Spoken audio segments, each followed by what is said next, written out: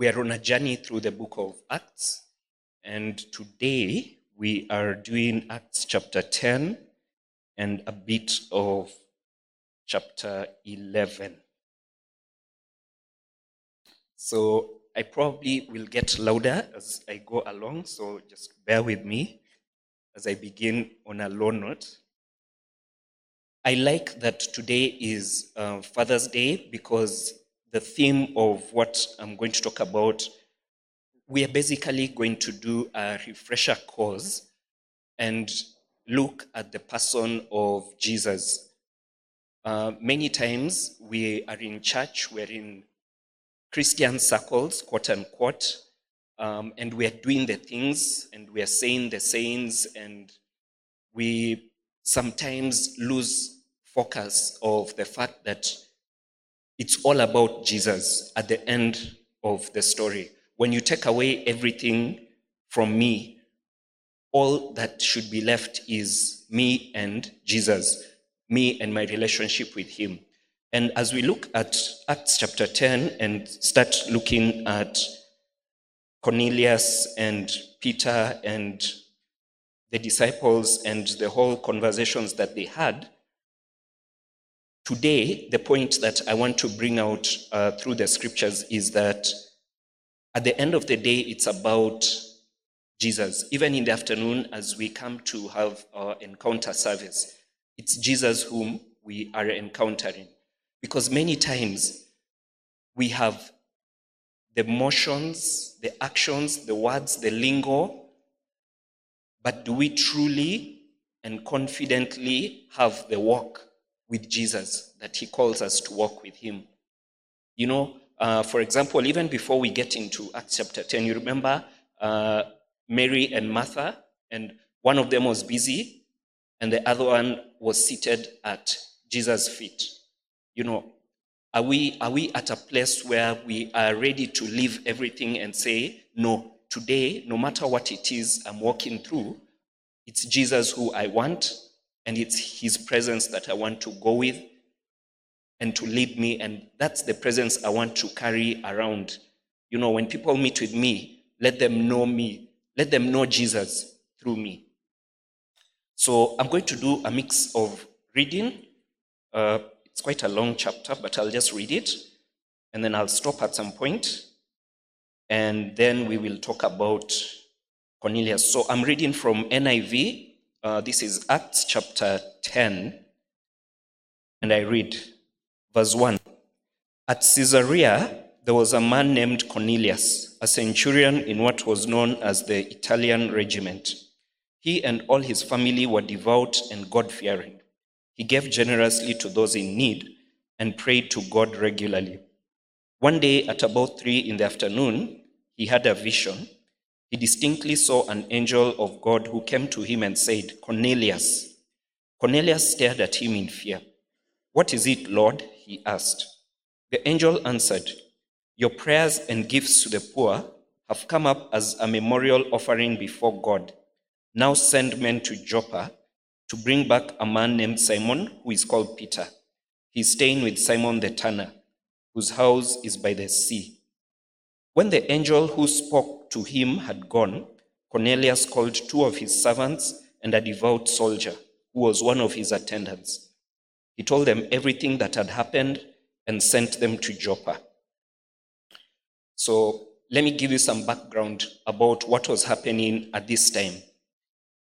This was a time when there were the Jews, and then there were also people who would convert to Judaism. What would happen is there was a whole prescribed method of what you would have to do to become a convert to Judaism, and it included circumcision. In this case, these were the people, they were called devout and God-fearing because they had embraced the God of the Jews, but not necessarily with the whole going through circumcision and everything like that. Now think about Cornelius. Cornelius would be what I would call a good man, a responsible man, a brave man. Why would I call him all those things? Because one, the Bible says so. Two, Cornelius was a man who, in spite of all the Roman gods and the easy life that was a Roman officer's life, he forsook all that and chose to walk with God.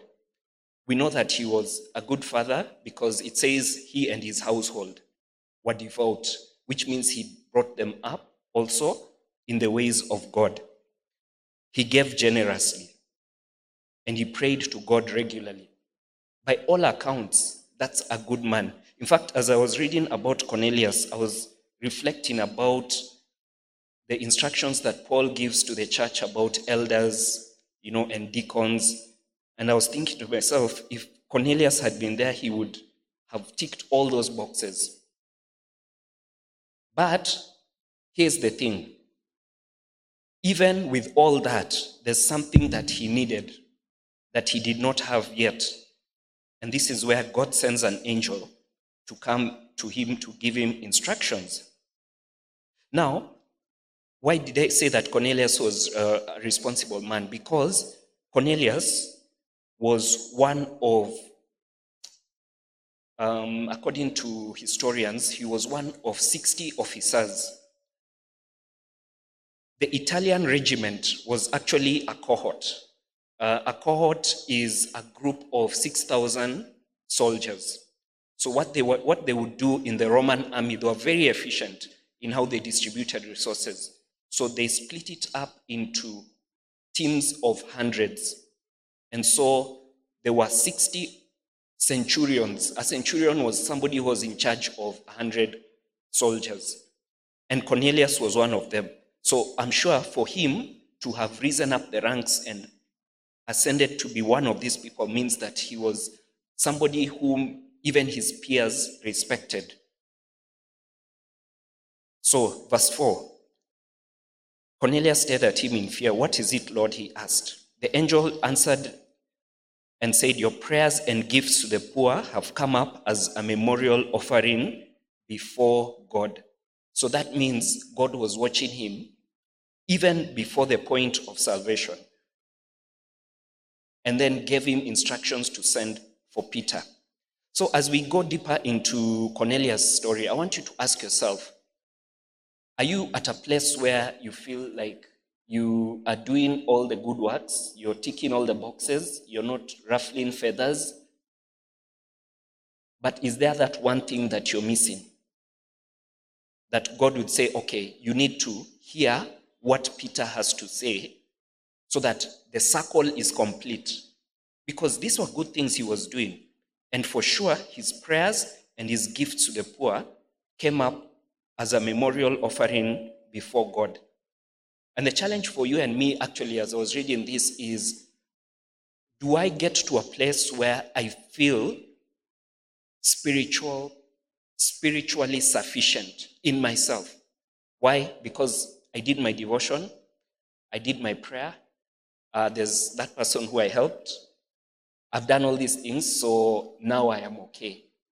And for God to send an angel to a good man to tell him that there's more, tells me that there's something else that God is requiring for me to do.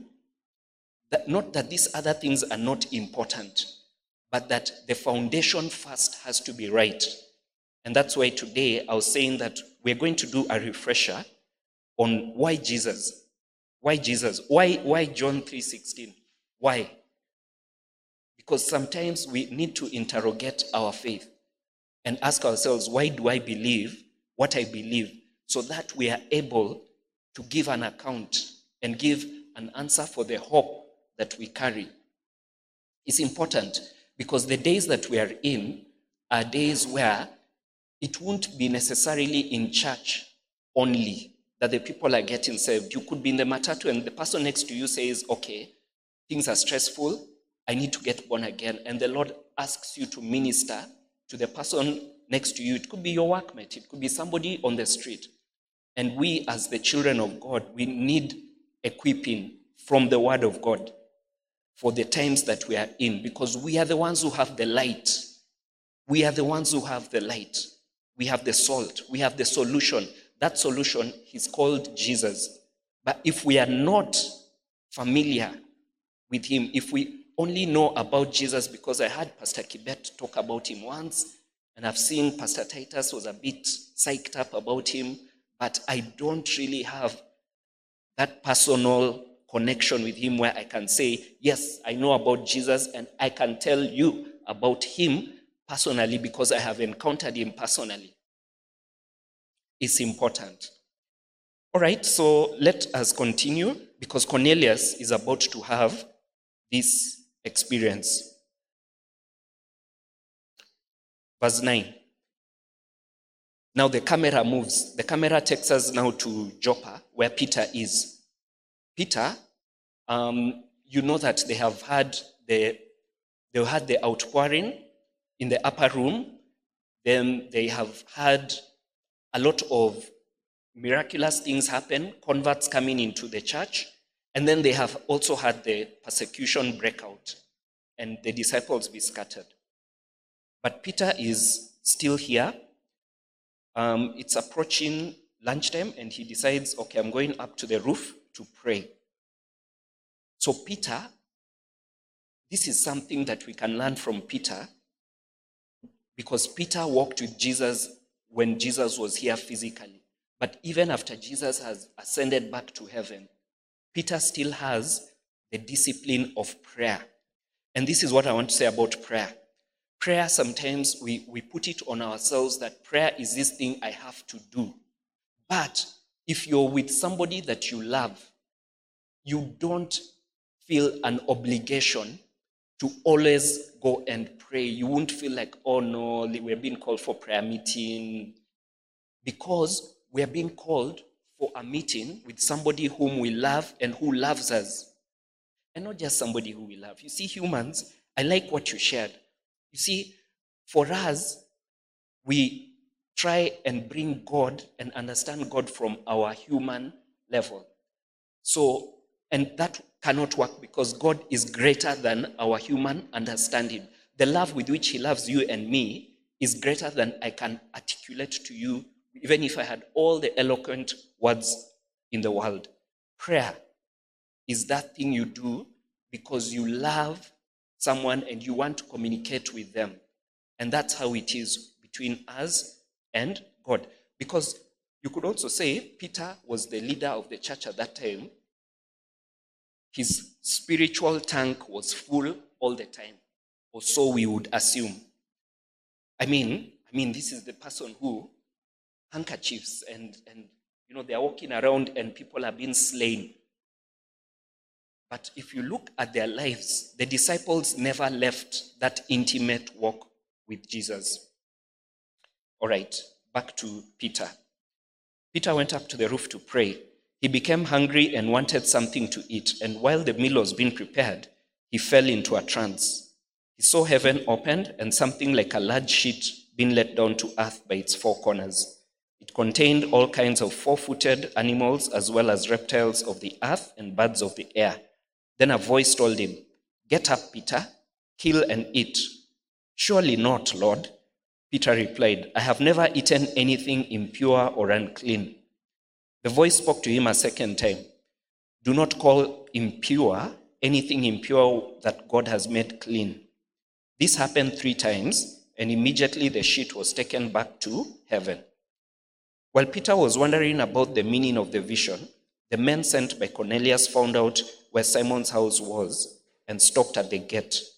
They called out, asking if Simon, who was known as Peter, was staying there.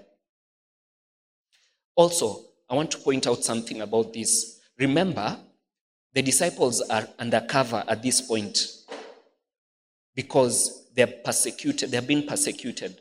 So, literally, there's a wanted sign on Christians.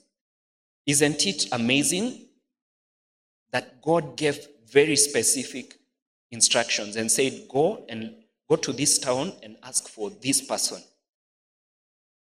Because obviously, if I was Peter and I knew, look, guests are out for my head, I would use my middle name and tell everyone, please only call me by my middle name now. I'm in a dangerous place. And that's why it says, when they found out where Simon's house was, because it wasn't automatic, they called out, asking if Simon, who was known as Peter, was staying there. Verse 19, while Peter was still thinking about the vision, the Spirit said to him, Simon, 3 men are looking for you. So get up, go downstairs. Do not hesitate to go with them, for I have sent them. Peter went down and said to the men, I'm the one you're looking for. Why have you come?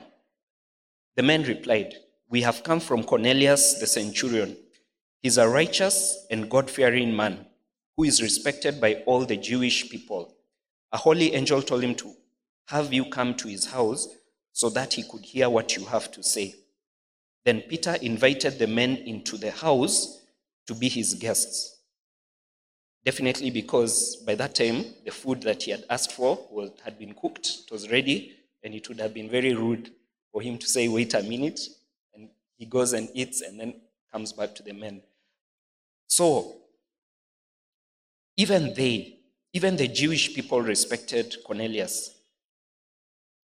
Verse 22 to 23 tells us something very important, which I still want to emphasize to us about the reason why we should know Jesus personally, is because even angels are not yet given the opportunity to preach the gospel. Think about it. Cornelius is all these things, he has ticked all these boxes, his prayers and his giving have come up as a memorial before God. An angel appears before him, but doesn't preach the gospel to him. Have you ever wondered why? How come? It is because you and I, now, we who are the body of Christ, have been given that privilege and responsibility to carry this gospel, to carry the message of Jesus to the people around us. It's our responsibility. It's not the pastor's responsibility. It's not, the people who it's not the pulpit people. It's all of us. All of us. I am passionate for the body of Christ to be built up, to know who we are, so that we may be the light that we are supposed to be. All right. I want us now to do a small diversion and just look at some scriptures. And I'll probably start with John 3:16. Today we're going to do like Sunday school. We are going to revise what was the big idea. John 3:16 says, for God so loved the world that he gave his only begotten Son, that whosoever believes in him should not perish, but have everlasting life. So that's the first reason that you can give for the hope that you have. God loved me because I'm part of the world. I'm a human being. And God did not want me to perish. So Jesus has been given to me to believe in him, so that as I believe in him, I will not perish, but I have eternal life. If you have your Bible, please turn with me to Luke, and we'll do this quite fast, so it won't take so long. Luke chapter 2, I'm going to read verse 30. Luke chapter 2, verse 30. Okay, the context here. This is before salvation. Before salvation, remember it was the Jews. The Jews are the ones who had a true relationship with God. And this is a Jew speaking. So Simeon, baby Jesus is in the temple with his parents. And then there was a man called Simeon. From verse 25, it tells us that Simeon was a righteous and devout man who was waiting for the consolation of Israel, and the Holy Spirit was upon him. That means whatever he would speak and say is something that God's Spirit was resting upon. So, When the parents, verse 27, when the parents brought the child Jesus to do for him what the custom of the law required, when they brought Jesus for baby dedication, Simeon took him in his arms and praised God, saying, verse 29, Sovereign Lord, as you have promised, you now dismiss your servant in peace, for my eyes have seen your salvation. Baby Jesus, he's looking at baby Jesus. My eyes have seen your salvation, which you have prepared in the sight of all people, a light for revelation to the Gentiles and for glory to your people Israel. Okay, so Jesus has been prepared in the sight of all people. That means he came and lived as a man. He was seen. He was not a ghost. He was a real human being who came and eventually was put on the cross. But what else is he? Verse 32, a light for revelation to the Gentiles. It's interesting that Simeon should say this because he was a Jew. And at that time, it was only the Jews that had the concept of the true God. But Simeon knew something. So Jesus is a light for revelation to the Gentiles, to us. He's a light to me, a light for revelation to me, and for glory to your people Israel. The glory goes back to the Israelites because it is through them that Jesus came, right? So that's one thing. The other thing that we can look at, if we go to Acts chapter 4. Acts chapter 4, let's just jump there quickly. Acts chapter 4, I think you're going to, you know the verse I'm going to. This is Peter's speech, around verse 12. Now, Peter is speaking to the Jewish religious leaders, the ones who, all along, it has been handed down to them that you are the ones who have the true God. You are the ones who have the knowledge of the true God. But also remember that the people who persecuted Jesus the most during his ministry were the same Pharisees and the Jewish leaders. So in Acts chapter 4, verse 12, we're talking about who is Jesus and what is the big deal about Jesus. Okay, verse 11. He is the stone you builders rejected, which has become the capstone. Now he's talking to the Jews. Then he makes a statement and says, verse 12, salvation is found in no one else, for there is no other name under heaven given to men by which we must be saved. Salvation is found in no one else. Very important for us to remind ourselves that, because many times the human nature by default tries to save itself. Humanism, separate from God, the whole idea of humanism is survival. Save yourself. Save yourself. Help yourself. We are selfish. We are inward looking. We are inward looking. But now, when we come to faith in Christ Jesus, we are challenged.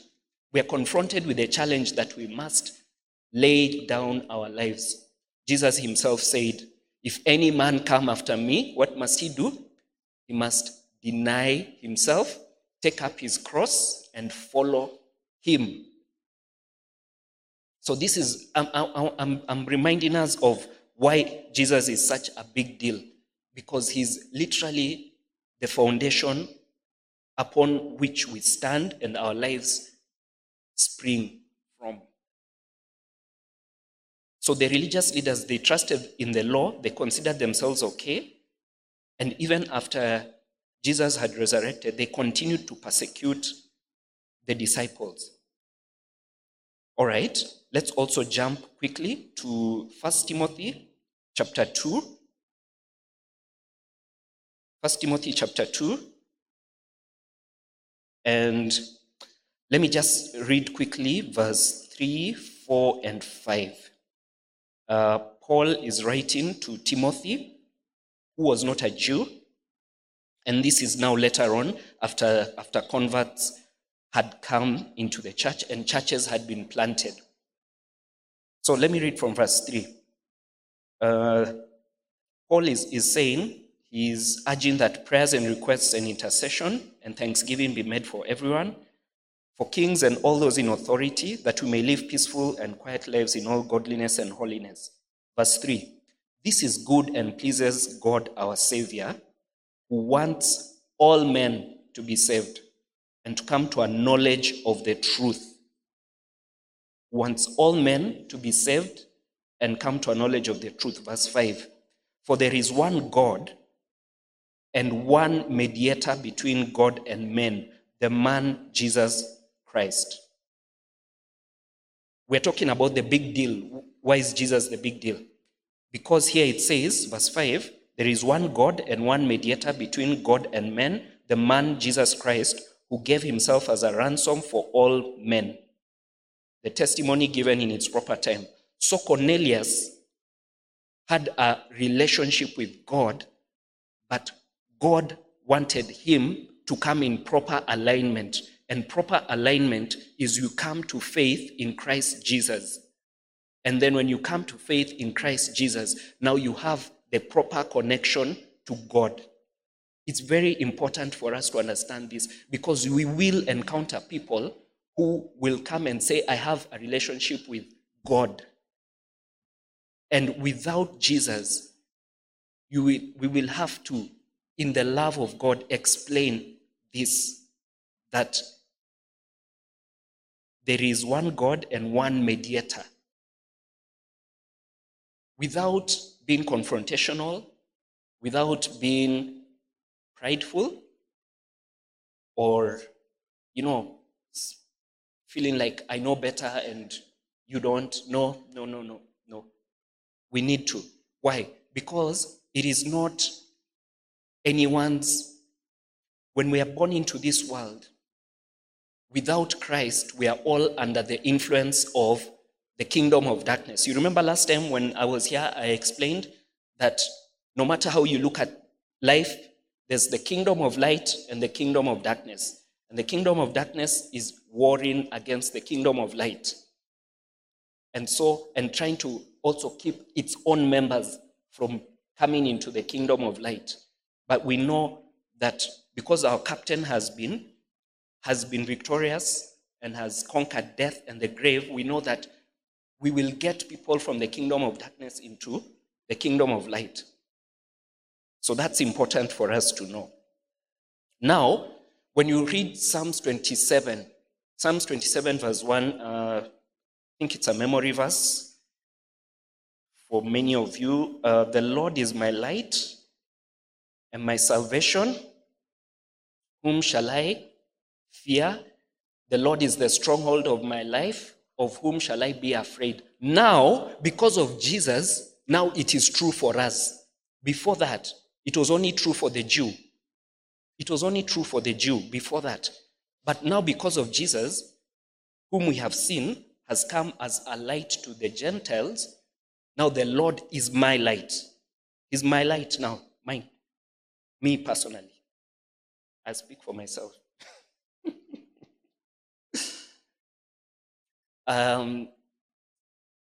This now is the process that is unfolding.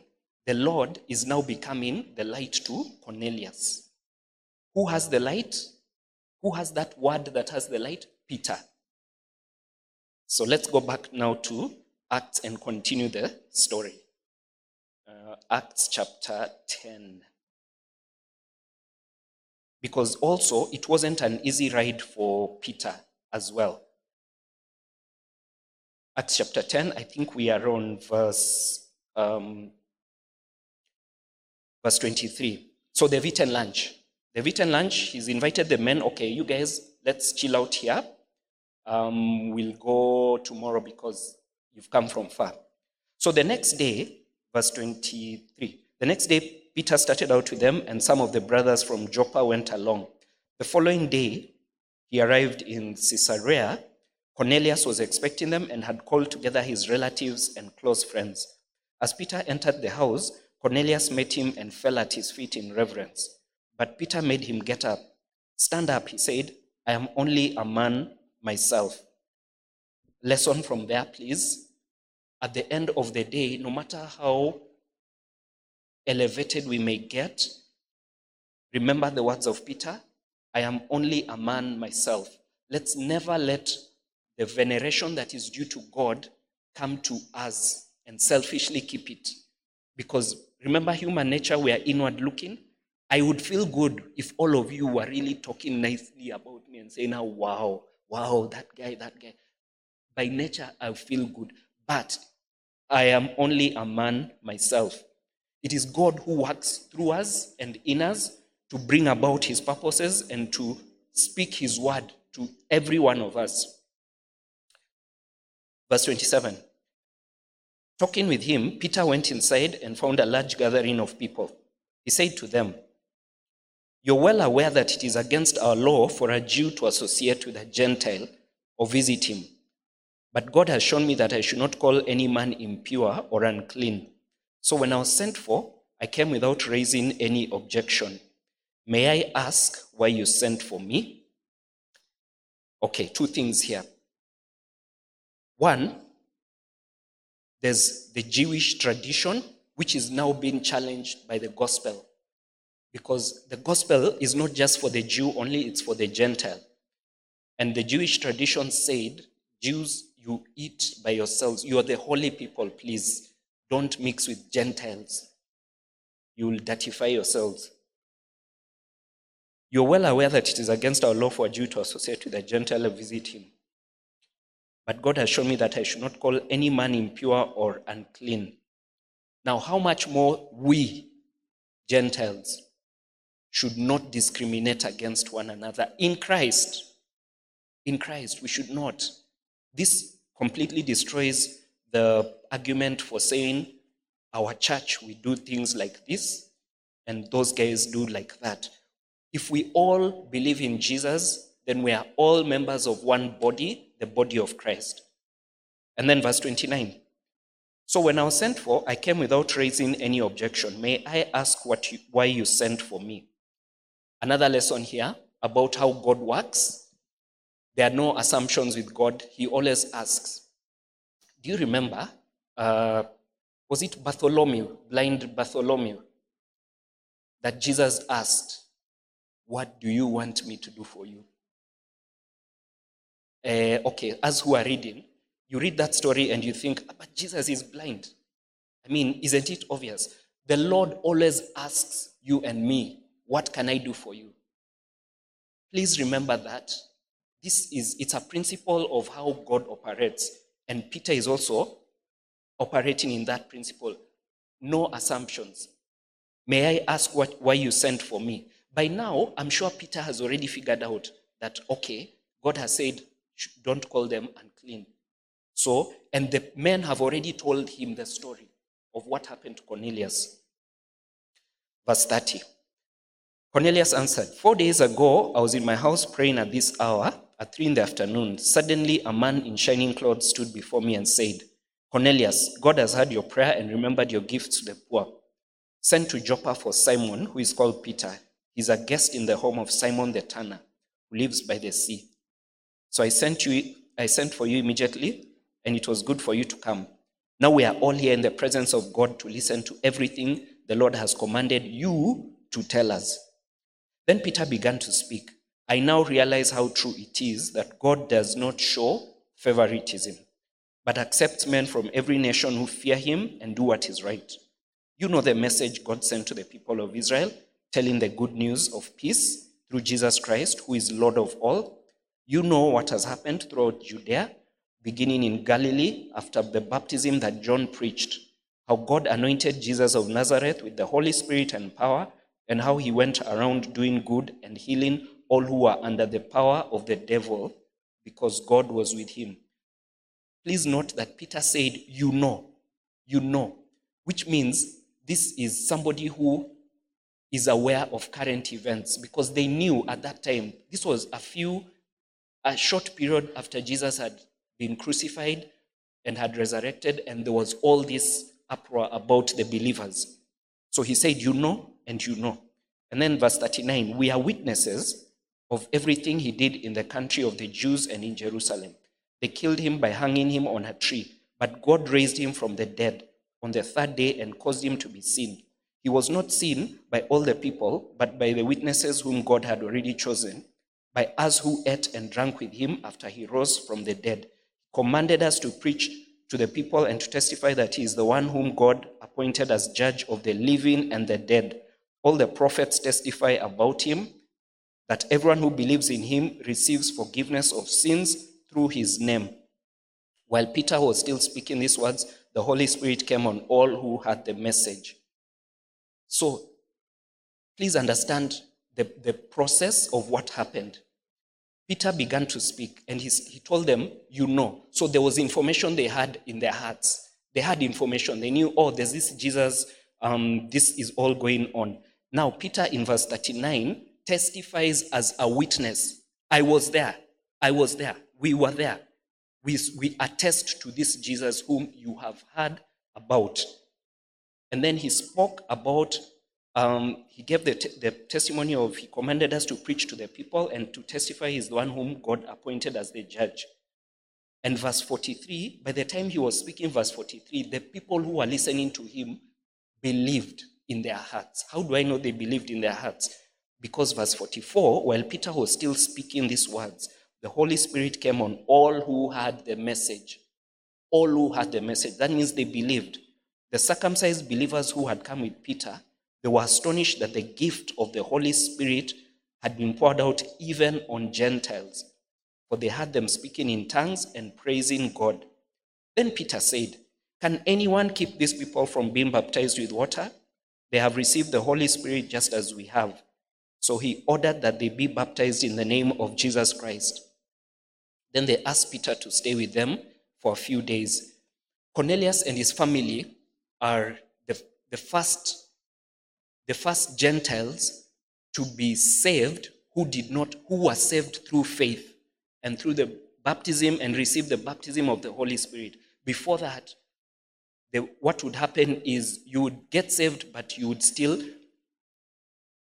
say, be circumcised. And we're going to see, as we continue the book of Acts, some of the controversies that came up from those people who held circumcision as a very important thing. Because even Paul, at some point, talks about them in one of his letters, about those who now are holding on to, we have this thing. So what are you telling us? And they were disdaining the faith of those who are believers.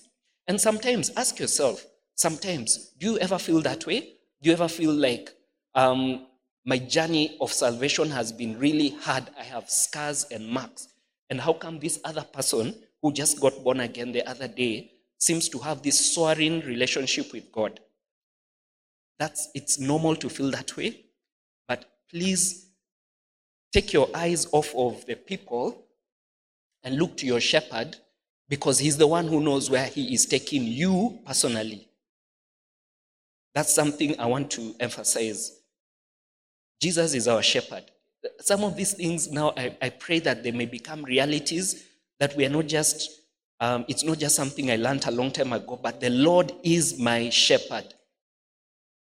So when he's my shepherd, honestly, I can't really speak for you, the person on this side or on this side, because I'm trusting that you are also walking with the shepherd and seeking God to walk with you. But let's hold on to Jesus. This is the big deal about who Jesus is. Okay, as we come to close, let's now jump to chapter 11. Peter has to explain his actions. So chapter 11, verse 1, the apostles and the brothers throughout Judea heard that the Gentiles had also received the word of God. So when Peter went up to Jerusalem, the circumcised believers criticized him and said, you went into the house of uncircumcised men and ate with them. You went into the house of uncircumcised men and ate with them. The Bible says that man sees outwardly. I'll look at you and I'll see what you're doing outwardly, but I will not know what is going on the inside of you if I have not heard God, that God sent Peter. Please ponder on that. Verse 4, Peter began and explained everything to them precisely as it had happened. I was in the city of Joppa praying, and in a trance I saw a vision. I saw something like a large sheet being let down from heaven by its four corners. and it came down to where I was. I looked into it and saw four-footed animals of the earth, wild beasts, reptiles, and birds of the air. Then I heard a voice telling me, "Get up, Peter, kill and eat." I replied, "Surely not, Lord. Nothing impure or unclean has ever entered my mouth." The voice spoke from heaven a second time, "Do not call impure anything that God has made clean." This happened 3 times, and then it was pulled up to heaven again. Right then, 3 men who had been sent to me from Caesarea stopped at the house where I was staying.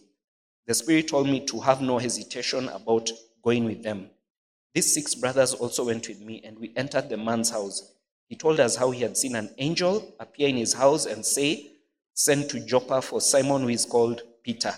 He will bring you a message through which you and all your household will be saved." Verse 14, I want to emphasize verse 14. The message Peter took to them was the message through which they and their household were saved. And it would do us good to study what Peter spoke so that even we can be used of God to take this message to others and their households so that they also may be saved. Okay, verse 15. As I began to speak, the Holy Spirit came on them as he had come on us at the beginning. Then I remembered what the Lord had said. John baptized with water, but you will be baptized with the Holy Spirit. So if God gave them the same gift as he gave us, who believed in the Lord Jesus Christ, who was I to think that I could oppose God? In other words, when the word of God comes forth, please let's put aside our traditions that we have been taught.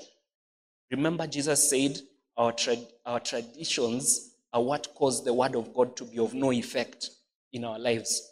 Because walking in the word of God requires faith. Without faith, it is impossible to please God. And sometimes the biggest obstacle to our faith is our traditions. I was taught that this is how you do it.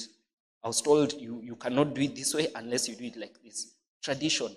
The word of God comes to us and our choice is to carry it in obedience.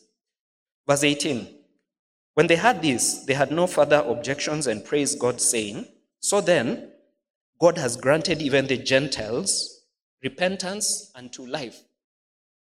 So then, God has granted, even as in Kenya, repentance unto life. So then, God has granted anyone who hears the word of God repentance unto life. That's why Jesus is a big deal to God. And in the equation of salvation, because there are people who say, "I believe in God, but I don't believe in Jesus." There are people who say, "I have a relationship with God, but not Jesus." According to us who believe the word of God, there is no other name under heaven given to men by which we must be saved. And so it is important for us not just to know about Jesus, not just to carry him in our hearts, but to walk with him in such a way that when people walk with us, they cannot help but see Jesus because we are drawing life from him. You know, and I know right now that we are in days that are difficult. We talked about this from the time we were talking about persecution. We're in days where you'll wake up tomorrow and there are issues waiting for you. You live here right now and go home and there are issues waiting for you. So our minds are troubled. Our minds always have things. But let's proactively hold on to the Lord. We've had a moment this morning to receive the word of God. The word of God is spirit and life. We take it in and we believe it. We recite it to ourselves and it gives us strength.